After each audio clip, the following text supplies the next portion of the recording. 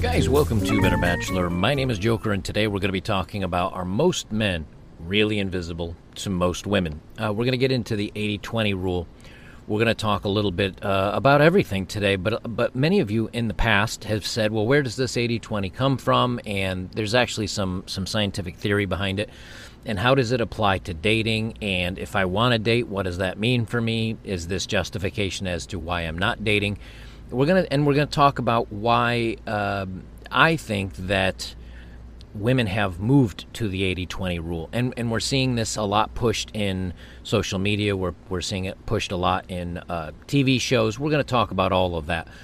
This is going to be a longer one. If I have to split it into 2 videos, I will do so. I can only upload an hour at a time to my Locals channel, and I want to make sure this is something that I can post there because a lot of people are leaving YouTube for Locals over there. While I think of it, quick promo for that. Less than 1% of my viewers here, less than half of 1% of my viewers here are supporters over there. I'm about a third of the way where I'd really like to get up to around 1 to 2% of viewers over there. What I'm going to be doing is about once a week, I'm posting videos over there about news and about, of course, the videos I can't do here. But I'm also going to do stuff like, I think, legal-wise, I can do this because it's a supporter-based thing. But I can live stream a movie, and I can roast it on video, and you guys can have a live chat while we do that. So that's an event I'm going to do weekly. I'm going to be doing live streams over there. I'm going to be doing collaborations with other content creators over there. Because what's cool is I can, if there's some music in the background that's copyright that would get things removed from YouTube, they don't care. If I say any language that I want to, I try to keep it clean, but sometimes I get frustrated where I want to curse. I can do it over there, and it's they don't strike it like they do here at YouTube. It's just Locals is fun for me, where YouTube has so many rules now that it makes it very frustrating to try to do anything over here. I'll still do content for you guys. I'm not leaving you behind. I owe my channel and everything I do to you guys, so I'm still very much dedicated to you. But it's just fun over there. The users that are over there, we've got forums going. We're talking about everything in the world. And when we do a live chat, you kind of say what you can say. And a lot of the times, you know how YouTube is here, where some of you guys say, hey, I made a comment and Joker deleted it. I don't delete any comments over here. You'll see, but I made a comment on a Tim Pool video the other day, and because I used the word slave, it didn't appear. It never appeared. It just, it showed it, posted it, and then when I refreshed the page, my own post was gone, even when I searched by most recent posts. It just evaporates. It's just gone. And I can't continue to do this as YouTube locks down. So over there, we're having a good time. Yes, there you have to put a little skin in the game, about a cup of coffee a month or a cold beer a month, but we're having a good time. And if you want to be part of that good time, I'm really asking you to come over and join it, because my videos are not getting recommended in the feeds anymore. My viewership has dropped way down. If you don't subscribe to me here, you probably won't see my videos. People are getting removed from being subscribed to me. Like, I'm just tired of playing YouTube's game, and I'm going to move more and more over there, and it's fun. That's the biggest difference. It is that it's fun. All right, let's move on to the main stuff. I'm not going to do any losses to the day. I got a lot to go over. This is from Rollo Tomasi's The Rational Male website. He is the OG of a lot of men's stuff. And I wanted to talk about the 80-20 rule. He put this out in 2016. It is still just as valid today, if not more so. And now we're even talking about the 90-10 rule, or the 95-5% rule. But you can use this as your go-to reference when anybody asks you about this stuff, because this is all... It's all accurate. So he says the Pareto principle. An interesting side discussion was started in what proved to be a very popular post thread for the war brides of Europe, and rather than let it disappear beneath 1,000+ comments, I thought I'd pick up on an old post I've had in my drafts for a while now. One of the foundational ideas of red pill awareness from the earliest pickup years has been the 80-20 concept. 80% of women want to sleep with or pair off with the top 20% of men. This has been a fast and loosely defined in terms of subjective sexual market value, or SMV, between men and women, and the ratio of disparity between those valuations. In intersexual terms, this 80-20 rule finds its roots in the economic theory known as the Pareto principle. And I hope I'm Pareto, I don't know how they pronounce it. 80% of your sales come from 20% of your clients. While I'm not sure the principle is directly translatable, it mirrors the general rule of hypergamy and women's innate drive to optimize their sexual strategy with who they perceive as the top 20% of men, alphas, whom they're sleeping with, and the 80% lion's share of women. Many a despondent guy picks up on the principle and uses this to justify his failures to connect with women. I'm of the opinion that the 80-20 rule is often abused to justify men's failures or successes with women, more often failure. However, the fundamental notion is both observable and easily verified in-field as well as statistically. It is, however, important to keep in mind that the 80-20 rule as it applies to hypergamy is often bastardized in its inverse. The presumption goes that if 80% of women want to sleep with the top 20% of men, it should necessarily mean that the top 20% of men are sleeping with 80% of women. Many a despondent beta picking up on this dynamic will use the assumption to disqualify himself from game or give it up in futility. More on this later. Let me stop here and just put this anecdote in here. It is possible and it is doable for many men that are average, we'll say 50% of men, to become the top 20 percenters. The work they have to put in is work. I mean, that's why you call it work. So if you're an average guy and you decide to hit the gym and really get a top 1%, 2%, 5%, 10% body, you can do it. It takes dedication of years, at least a year plus, proper diet, exercise, hitting the gym hard, getting enough sleep, drinking enough water, but it can be done. Now, the truth of it is that if more men did this, they would have more success in dating. Now, what about job?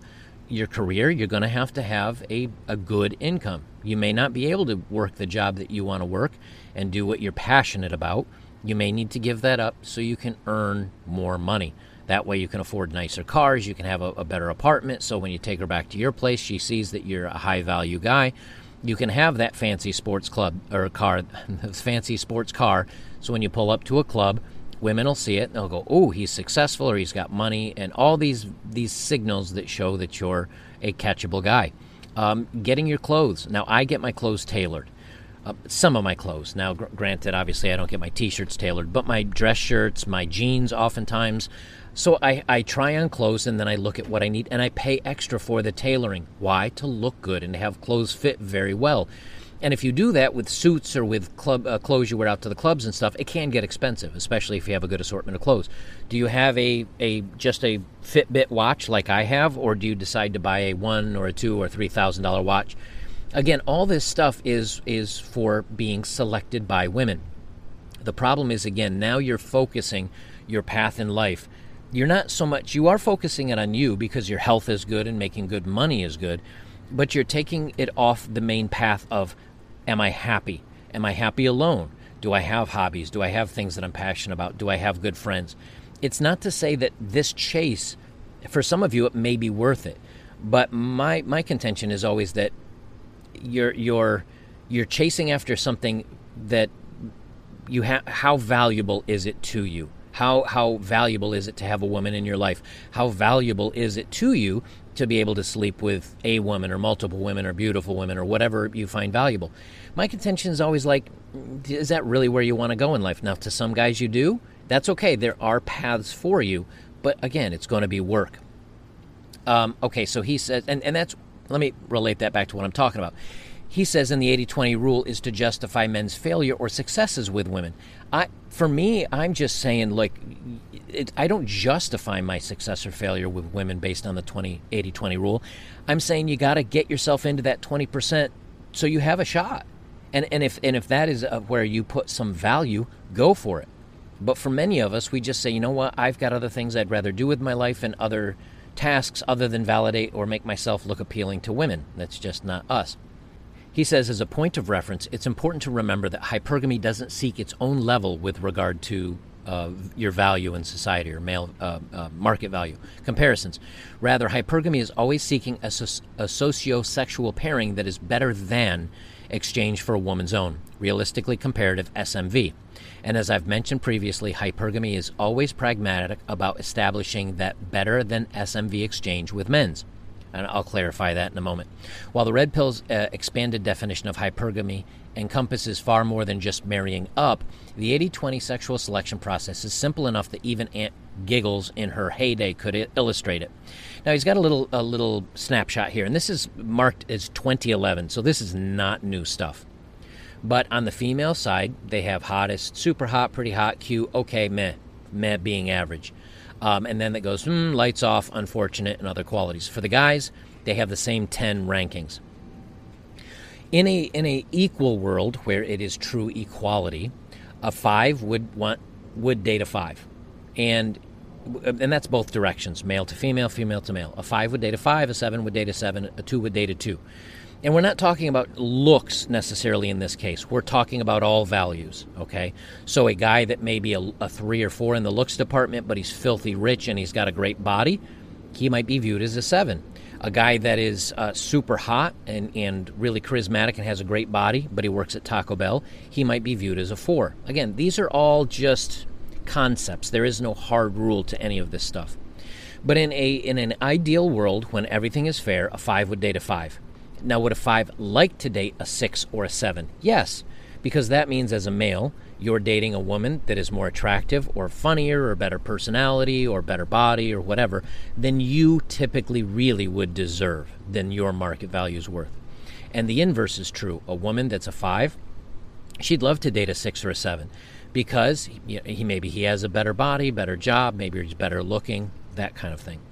Well, what's happened in today's kind of society is women have started earning a lot more. In many cases, women are out-earning men. I've talked about this. So if a woman, her average income is not a 5, but a woman's income may be a 7, then financially she's only looking for a man, ideally, that's an 8, 9, or 10. It's made her pool smaller. If a woman can go on social media and show pictures of her in a bikini and she gets a bunch of thirsty men drooling after her, even if her body is a 5 average, but she gets a lot of thirsty men thirsting after her, she may think her body is a 7. So therefore, she only wants to date a man with a body of an 8 or a 9 or a 10. And if a woman is hit on a lot and flirted with and said, oh, you're beautiful, which is very easy to do on social media because a woman that's a 5 might have a lot of 2, 3, 4, 5 men complimenting her, saying, oh, she's beautiful and she's ravishing and she's gorgeous. Well, to them, she is. But she's still average looking to the majority of people out there. But this inflates her market value in her own mind, so she thinks she's a 7. So now she only wants to date the 8s, the 9s, the 10s as far as looks go in men. And what this does is it takes a large portion of women, making them think they're in the top 30% of women or 20% of women, when in reality they're probably in the top 50 or 60% of women. So all women's egos are getting inflated, all women's values are getting falsely inflated, and so they think they deserve the top 10 or 20% of men. What this does is it makes any percentage of men under what they are looking for invisible. So if there are 10 men and that woman says these 3 or these 2 are exactly what I'm looking for, and she will focus in on those guys, and she will flirt with those guys, and she will try to date those guys, and she will try to be with them, and maybe she gets to sleep with them, maybe she dates them for short periods of time. These guys they in their mind know they're dating down. Why are they dating down? Well, because she's easy to get, or maybe she's easy to sleep with, or she's the one jumping through hoops chasing after them. They now realize, you know what, I think my market value, maybe it isn't, but they say, I think my market value is higher than hers because she's chasing awful hard. And so they'll relax what they put into a relationship, and they don't want to pick her because that's dating down for them. Men will sleep down, but they don't really want to date down. So they will sleep with these women, but they don't want to date them. And so these women get discarded by these men. And they say, well, I slept with him. He said he liked me. We went out and we dated for a couple of months, and then he dumped me. Why are men pigs? Why are men evil? Why are men awful? All the guys that I want, all the guys that I chase after, they treat me horribly. And what's the title that comes out of this? Men are pigs. And so she dusts her hands off, she goes back out into the world, and she's searching after these men. She chases after the same one. She gets hurt time after time after time. And now men are pigs is the main theme of her life. But if you pause for a second, there's still 7 guys standing over here that she didn't even look at that are like, hey, I'm a decent dude. Like I don't have a lot of choices. I don't get a lot of opportunity to date. I would be happy to have a girl that's as good looking or as cool as I am. Hello. But they're invisible. They're standing over here in the corner, and she never gave them a shot. She never looked at them. So when women are saying all men are this, all men are that, they're only looking at the segment that they want that don't want them. And thus, all these other men are invisible. That's the main thing to keep in mind. Now, if you're one of these invisible guys standing over here off to the side and you say, but I want to be viewed and I want to be looked at, again, this is where you hit the gym. This is where, hey, you know what? I mean, I have a broken nose that I broke a long time ago. I was playing baseball with some friends of mine, and it was a pop fly. And I stuck my head up like this to catch the ball, and a very big friend of mine, I was 13. I remember how old I was. I was 13. I probably weighed like 100 pounds. I was not a big dude. And one of my friends, who was probably 200 pounds, was running, and he dove for the ball, and he put his head down, and the top of his head hit my cheekbone. And it gave me what they call a triorbital fracture, if I remember the term correctly. I still have chunks of my eye socket missing, and I have a scar here, and it broke my nose, and it broke my cheekbone, and it screwed up some nerves in my face, which is why I don't have perfect symmetry. Like, you see my frown line here. I have a frown line on one side, but not the other. And my smile lines on one side of my face are getting a little more developed than the other. It's because I have nerve damage, and I have asymmetry. Anyway, my nose was broken, and so my nose is a little off-center. Could I go get it fixed? Yes. Could I get a reduction, and maybe because I have kind of the big half Italian nose, could I have my Italian nose reduced a little bit? Yeah, I could. Could I hit the gym? Yes. Could I earn more money? Yes. But when you do these things, when you spend money on those things, when you go through all that, you can improve yourself, and maybe you can get in that top 10, 20%. Again, is it worth it to you? So, yes, some of those guys could make that transition. But what about the guys that can't make that transition? What about the guys that say, you know what? I wasn't blessed with good looks. I'm short like Joker is. I'm bald like Joker is. I'm not comfortable around people. I'm introverted. I don't make a ton of money. I live in an area without a lot of girls, and the few guys in town get all the girls. What if you're that person? Well, you either learn to cope and be butthurt about life and be angry and be frustrated because you got dealt a bad hand in the genetic lottery, or you say, I'm not going to make this a value in my life, and I'm going to find other ways to enjoy life. And if you have good friends and you have a good family, and even if you don't, you can make good friends. You can get out there and find friends. And you find a hobby, and you do a job that you love, and you've got your little world okay. And here's the important part, and you're okay with that, then you can be happy. You can be happy. You don't have to worry about settling for a woman that treats you poorly or is bad to you, or that maybe you just can't get a woman that you're attracted to. That's the difference between all this. Is I'm saying, like, be happy without all this stuff, because at the end of the day, you can get everything from friends and family and relationship and your job and everything else, except you can't get laid. And you know what? If you save up your ducats, you can probably go hire a professional and get someone that will give you the girlfriend experience and really fun time, who looks just the way you like. Blonde, brunette, Asian, Latina, black, whatever. Go that way. So I have nothing wrong with these guys, but I'm just saying you don't need to go this way in your life to find happiness. So anyway, they continue on. As you might guess, the fundamentals of basic hypergamy are easy to understand, so the tendency is to oversimplify the complexities that really define hypergamy and how the 80-20 basics play out. And lastly, it's important to bear in mind that the dual nature of women's hypergamous flirting, impulses, and attendant emotional investments, the 80-20 dynamic applies to both the alphas and betas, or popular men versus unpopular men, aspects of hypergamy. However, the characteristics that would optimize the former tend to come at the expense of the latter, and vice versa. All that said, the 80-20 principle is fairly simple. A majority of women across the board, across the broad set social, I always forget what SMV stands for. It shows you how much I pay attention to the pickup stuff. Social market value, I think that's it. Or sexual, that's it. Okay, let me try that again. All that said, the 80-20 principle is fairly simple. A majority of women across the broadest sexual market value spectrum, 80%, will always want for a better man, pairing both sexually and provisional, than their own comparative sexual market value. Dating up, hypergamy. If the underlying mechanics of hypergamy-inspired desire were only about a 1 or 2 step difference in SMV, the distribution ratio wouldn't be 80-20. As sophomoric as it is, the above graph is relatively accurate.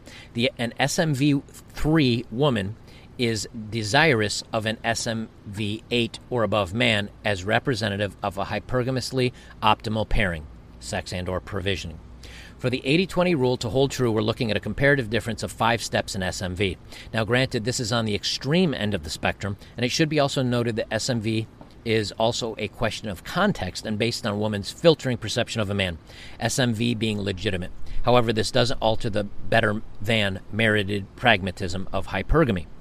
So, to break it down pretty simple, again, because of women's values in society, they have an overinflated value of themselves, and they are chasing after the highest men. I did a video on this a little while ago, and I don't remember the name of it. I don't know if I can find a link or throw it up, but if you watch my content on a regular basis, I talked about how studies have shown men will sleep down with women that have nice bodies, even if their face is not necessarily ideal. In other words, a woman's face can be average, but if she has a better than average body, a guy that is just into hooking up will still say, I don't want to date her. I necessarily wouldn't take her out to the dance and the movies and be seen around town with her. But with her clothes off, she has a great body, and I am physically attracted to that body, so I will sleep with her. Now, we know women are out there even on the dating apps, and they're out there on social media posting themselves and cleavage and bikinis and all this stuff. And if you go to Reddit and you do the NSFW tag, you can find forums of women that are just posting themselves, no clothing, just to get some clicks and likes. They don't make money at it. They're not dating anybody. They're just doing this to get validation. So they're showing their entire body off for nothing. Well, if a woman gets a lot of that validation for showing off her body, she may think her entire package is more value, when it's really guys that are either very thirsty or guys that are not willing to date them, but look at her and say, you know what? She's obviously very casual about her body, which means she's probably very easy, and so I'm good with that. I will go hit that. And so an 8 might sleep with a 5, or a 9 might sleep with a 6 or a 4, because she may have a nice body. She may have a horrible personality. She may not be very attractive in the face, but these guys will do that. Then the guys that want long-term relationships, the guys that want a girl because of her personality and her being funny and her being witty, and they find her relatively attractive, even if her body isn't perfect or nothing's perfect. The sum of all that, a guy will say, I would like to date her. But in the meantime, she is sleeping with guys that are better looking and more charismatic, and so she never looks at him as a viable partner. She uses her sexuality to try to tie down these untied downable guys. She tries to use that to get these guys, and they cannot, she will never capture them. And so that's what's kind of throwing this off to why women that are 4s and 5s are sleeping and being with 8s and 9s and 10s, thinking that these women now think they are an 8, 9, and 10. It's the way it is. Let's see, whether or not a woman is actually capable of this optimization isn't relative to understanding the principle. Indeed, with the expansion of instant communication, social emphasis of women's empowerment and esteem, and the influence social media exercises over the female ego, an SMV3 woman of today might likely believe she is in fact deserving of a man's 5 steps above her. But for purposes of understanding how the Pareto principle applies to intersexual dynamics, we must focus on the latent purposes for it to exist. And that's just kind of him saying kind of what I did. Common errors. The easiest or most convenient mistake to make about this dynamic is to presume that the consolidation of hypergamy, locking down a man 5 to 1 steps higher in SMV in monogamy, defines the 80-20 rule. Remember, this principle is about desire and women's expected or entitled satisfaction of it, not the actual consolidation, long-term relationship of that hypergamous ideal. In the prior thread, the conversation centered on the mistaken idea that the Pareto principle is not universal or is only observed in some systems, but not in human sexuality. To which I'd argue that in no other system is this principle more evident than in intersexual dynamics. And it's not just among humans, but countless other species. It's unflattering to the disguise in which the feminine imperative would put it in, but whether realizable or not, the 80-20 rule practically defines female desire. So one way you could look at this is that, again, a man can have multiple ways to make himself desirable. So a good-looking man may be broke. He may not have a penny to his name. But in today's marketplace, he's desirable because most of the dating today occurs on dating apps where looks are paramount. I just did a video a week ago or a few days ago about women chasing after these guys on dating profiles that say I am a horrible person, but he's super hot, and so women are going after them. Well, the women aren't wanting the long-term relationship with him. They're just driven by sexual desire, and they want to sleep with that guy because he's incredibly good-looking or he's muscular, and maybe he's a jerk, but the women don't care because we also know that women oftentimes think he's just a jerk to everybody, but if he really likes me and if he really wants to be with me, maybe I can get rid of that, and I don't care if he's a jerk to everybody else. I just want him to be nice to me. And so women think that they can change the guy. That's why the old adage is men marry a woman who they don't want to change. They want her to stay the same woman forever. And women will marry a man wanting to change them the minute that they're married into who they ideally want them to be. So these women say, I can't change a man's looks. I can't really change a man's athletics. But he can someday make more money. And maybe he'll stop being a jerk, to me at least, even if he's a jerk to everybody else. So I will go after that winner, and I will try to change him and force him to become what I want.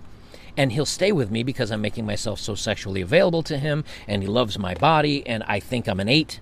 In reality, she's a 6. And so he uses her, and he dumps her, and then she's shocked. Okay?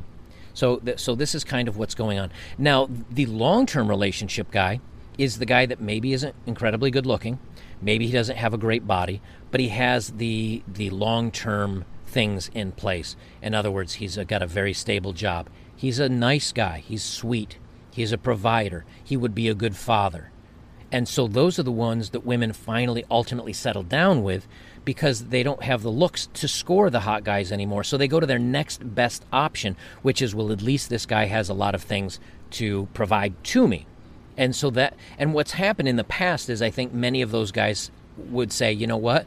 Yeah, she's got kind of a rocky past, and yeah, she had her crazy days, but it's out of her system. And now she's all mine, and now we'll have a nice home, and we'll settle down. But we're seeing with the high divorce rates and the divorce rates in which women file, we see the numbers of 50% of women admitting that they cheat on their men. We see paternity fraud numbers, and we see that these women aren't just making this mistake or chasing Chad for a couple of partners. They're doing it for dozens and dozens and dozens of men. And now the guys that used to be the what women settled on, and those men were willing to settle with a woman, those guys are now saying, you know what, I know the game, and I'm not willing to play anymore. Or when they get their chance to date these women, they use them too, and they play them too. And they say, you know what, I think I can do better than you. Or, you're damaged goods, and yeah, I'll sleep with you, but I don't want to date you long term. And so by the end of the day, the women are ending up being very unhappy and lonely at the end of all this. And the guys that are a little bit older like myself, or guys that maybe aren't the, alpha Chad dude bro, young, attractive, handsome men, they're getting their action kind of on the fallout, on the second wave. But they're becoming smart enough they're not going to marry. And so in reality, it's the people that get harmed out of this the most, in my opinion, are the women with the unrealistic expectations. Okay, they continue on. The second mistake to presume the inverse. Let me see. Okay, yeah, I didn't read this yet. The second mistake is to presume the inverse, that 20% of men actually get 80% of women. Usually this gets trotted out as an equal for equal argument that presumes, again, that desire should necessarily translate into consolidation. Lower value men do get laid and pair off with women for any number of reasons, but the principle isn't about who's actually sleeping with who. Rather, it's about who has more access to sexually available women based on their market valuation. Nice guys may finish last, but they do finish eventually. Whether they finish well is the thought for another post. And that's kind of what I was just talking about. That, the guys get the women after they've fallen out of favor with the top 20%. They fall out of favor with those guys, and then the rest of the men start picking up the leftovers, as it were. A lot of guys now are saying, you know what, I know this doesn't finish well, so I'm out too. To continue on, a third common mistake made mostly by women presumes the goal state outcome of intersexual dynamics should be to arrive at a monogamous state. This is the consolidation of a female sexual strategy, and because we live in a feminine primary social order, that committed monogamous end to a woman's sexual strategy is perceived as the socially correct goal. At no point is men's imperative interests, or sexual or life rewarding, a priority, if it's considered at all. In the hypergamous equation, in the absence or disregard of men's conflicting interests, the feminine imperative substitutes what best fits its own interests at the socially appropriate goals for men. Then it qualifies manhood according to its proxy interest for men, so that any man not measuring up to them are not considered truly men by its definition. So let's break that down a little bit. We know that if a man decides not to date, not to marry, not to have kids, not to accept women in all their forms, we get the who hurt you, you're just an incel, you're a loser, nobody would want you anyway. So if a man says, I don't date, or I'm okay by myself, or I'm happy, society kind of comes at them and says, well, it's because you're a loser and nobody wants you anyway. They never actually give the man's consideration or the man's happiness any thought. And we know this because any woman that says, I'm chasing my career and I don't want to settle down and I want to have kids and I'm happy on my own, they say stunning, brave, and powerful. But a man that says the same exact words is his priorities are screwed up, maybe he's a loser, maybe he's just not good enough, or maybe something's wrong with him. And so why do they shame men like that? It's because you're not providing. You see, when a woman goes out and she dates these great guys and she has all this fun, but she's not selected, her options start fading a little bit. And so she goes to the next group of men saying, okay, well, I guess I want you guys. I'm going to settle for you. And those men in turn are saying, I don't want you, or I don't want to get married, or I don't want kids. This is not what I want. And their natural reaction is to lash out as if the men are the problems, versus taking a moment and saying, did I miss my window? Am I being too picky? Am I not being rational or reasonable about this? Because there's no self-accountability. See, men oftentimes, not always, men have to look in the mirror a lot more, because we're the ones that approach women most of the time, and we're the ones shot down most of the time. We have to say, I'm not doing very great at this. Like, I'm not having a lot of success here. Let me look in the mirror. What's going on? Okay, I'm bald. I got some gray in my beard. Maybe I got a little bit of a belly. Let me readjust, or let me fix whatever I think is broken. Women get attention all the time. Now, granted, it's in varying degrees, but you can find dating apps, and I've seen posts on the aforementioned Reddit forums where a woman will be not in very good shape, and she is not very, to me, let me make this clear, to me, I may not find her attractive in her bikini or in whatever situation she is, but some man does, and because men are usually the ones that ask out or are more forward, she will get that validation because those men will put themselves out there. So she can sit back and say, I am who I am, and she will still get attention from men. Now, she may not want those men, but she still gets the attention. So she doesn't have to have those hard looks in the mirror. But when they do, and they don't get the attention from men, the natural instinct is to say it's the man's problem for not choosing them. So they try to shame men back into participating, back into dating them, back into supporting them, back into marrying them, back into being there for them. And men today are saying, no, thank you. I would rather be alone than settle. And women are kind of saying the same thing. Again, the difference is what they're willing to settle for is all kind of screwed up. Let's continue on here. Want is not have. Want is not have. The concept that a woman's hypergamous imperative wouldn't be a mutual goal between the sexes is an alien thought to most women. Much in the same way that men idealistically want to believe women mutually share their concept of love for love's sake and free from the conditions of their burden of performance, women are mistaken in believing men's sexual strategy is synonymous with the female strategy and shares a mutual end. By the way of feminine solipsism, solipsism, and a social order that only considers women's imperatives as legitimate. Collective feminine social consciousness rarely gives men's imperatives an afterthought, and then only when they become problematic to the feminine imperative. So it's kind of the same thing, is that, men will love for men's sake. A man, and there's another study on this, I didn't pull it up because I'm going to be long anyway, but it basically showed that men's sexual satisfaction across the course of a relationship with a single woman stays the same. That he's like, you know what? I care for this person. She's a good partner. She treats me well. I find her still attractive, as long as that's in. And she gives herself freely and excitedly and willingly. Men's satisfaction kind of stays pretty flat. They enjoy being with just one woman because their needs are met. And what are the needs? That biological release with somebody that they find attractive and they're comfortable with. But over the course of time, and again, this graphic is out there. Maybe I'll do another video on it. Women's satisfaction goes lower. Why? Because the longer she has him and the longer that he's dedicated to her, she's still got the search of, I wonder if I can do better. And so her satisfaction with what she already has wanes, and she starts looking for something new. Now, it's not to say that men don't do the same thing. If a man does date or marry a woman when she's attractive and she gains a lot of weight and her looks fade and she starts treating him poorly, you bet his satisfaction will go down and he'll look elsewhere too. But even by default, even if a man maintains everything that he had from the day one of the relationship, her nature or her desire for him wanes. And that is done by biology. Because women, it's good for society to have a large mixture of genetic material. Also, she wants to ideally get impregnated and have the alpha, strong, athletic, tall, muscular guy. That's the baby she wants. But she wants to be with the man that's going to provide her and make sure that she and the child are taken care of and are safe. Well, when she marries the guy that will take care of her and is safe, that doesn't stop the biological drive to chase after the very athlete. And this is all lizard brain stuff that is there. So the problem comes in that women really want two men.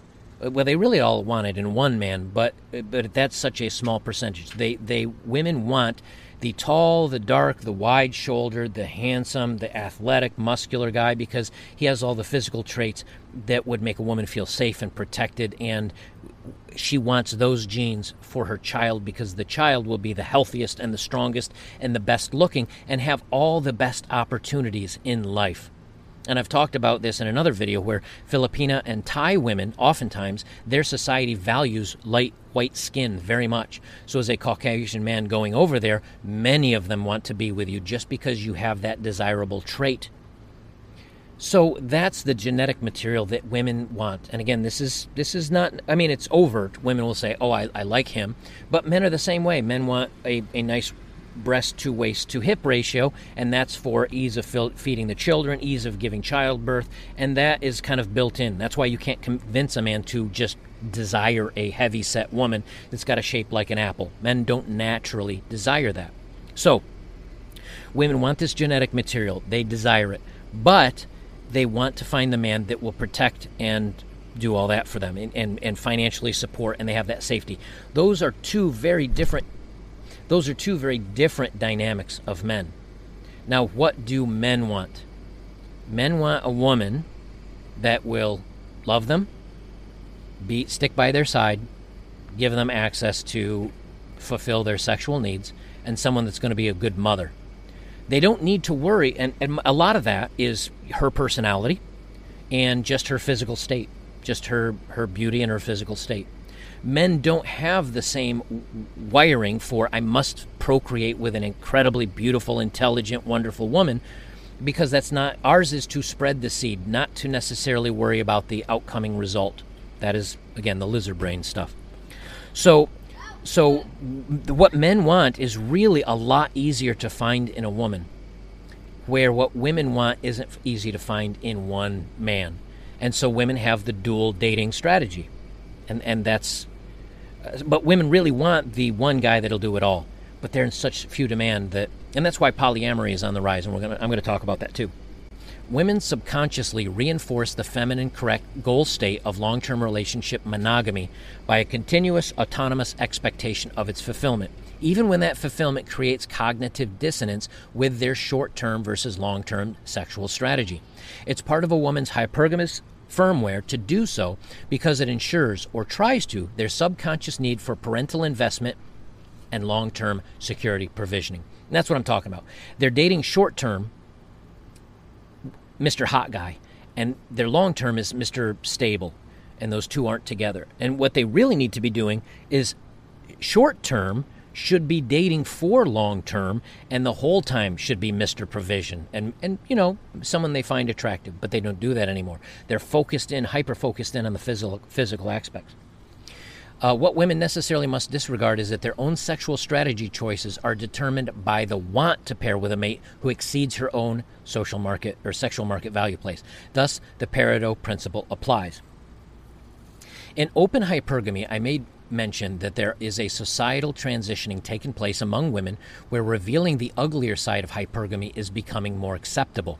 The degree of comfort with which women have in revealing the machinations of hypergamy is proportional to their capacity to play the 80-20 game well enough to consolidate on a 20th percentile man or his closest approximation. For women still uncomfortable with openly embracing the uglier side of hypergamy, concealing the truth about the 80-20 becomes a practical priority. You will find in the future that many of the conflicts you read between strong independent women of differing social or moral perspectives will be based in their degree of comfort in openly relating to the machinations of hypergamy. For women who keep the 80-20 rule concealed from men's popular consciousness, women with less capacity to compete intersexually, it can ill afford to have men aware of their own sexual market value and how it affects their long-term sexual strategy. High-value red pill aware men have the leisure to exploit hypergamy, and low-value red pill men aware of this hypergamous role risk denying women of their resources to provision them in the long term. So what's this mean? Basically, it means that aware men know what's going on.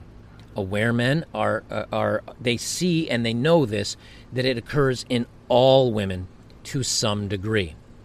But women are getting a lot more comfortable putting themselves out there because they can be more brash about the 80-20. This is when a woman on a dating profile says, you must be this, you must be 6 foot tall to message me, you must be hot, you must have a six-pack, you must be hung like this. Or you must have this job, they're openly stating, I am seeking the 20% men and I believe I am of that value. They're putting it right out there. So that's very easy for aware men to identify, and this is a red flag.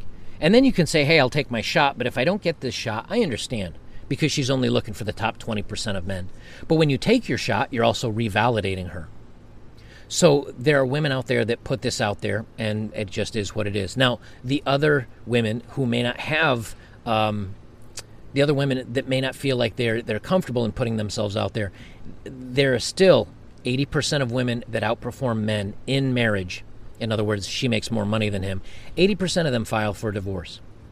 A lot of times after women have kids with a providing man, she will use his resources. In other words, she gets a divorce and she gets child support and maybe she gets alimony.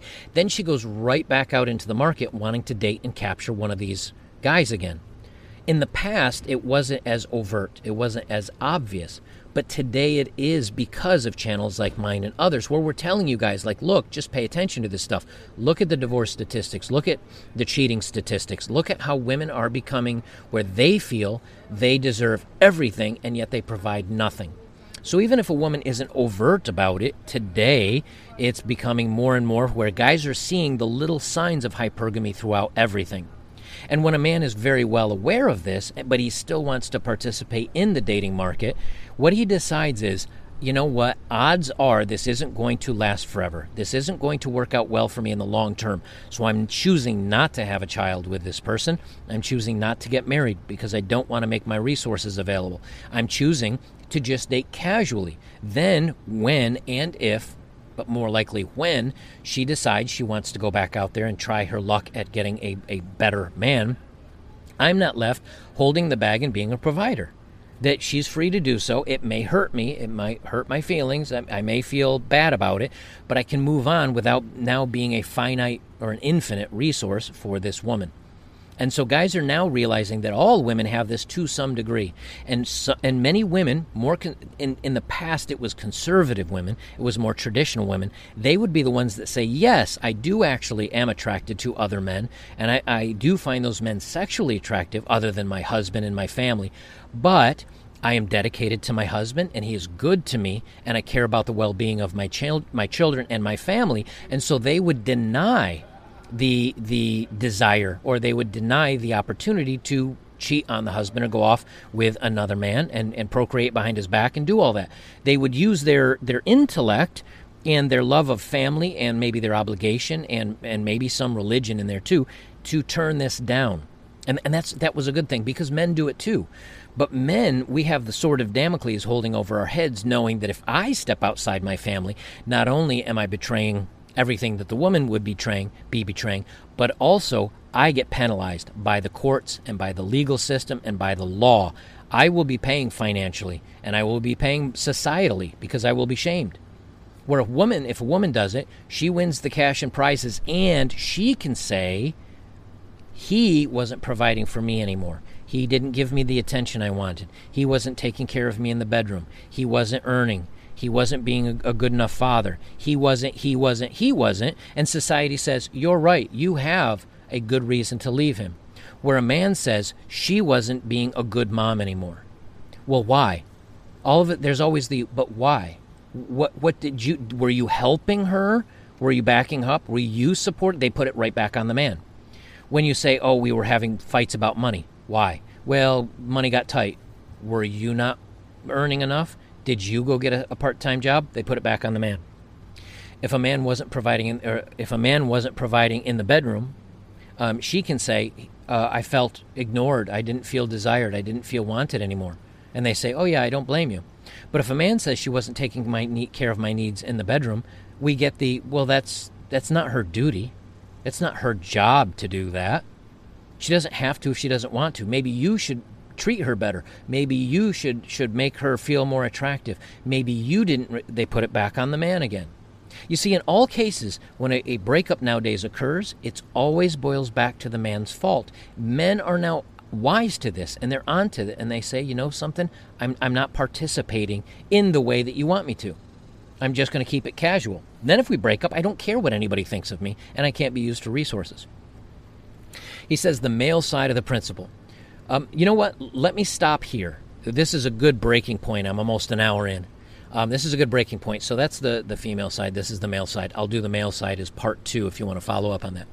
The whole point of this is that women and men are both hypergamous. Men want to date women that are more attractive, and I got some kids playing out here and they're yelling at each other, so I have to. So the whole point is that men and women are both hypergamous to some degree. Men always want a woman that has a better body and is maybe more attractive. But here's another thing that's important to a man. He needs to be desired and wanted by the woman that he's going to be with. When the desire falls away, that's just as much a problem as the looks and the physicality falling away for men. In a lot of marriages and long-term relationships, the woman's desire for the men falls away.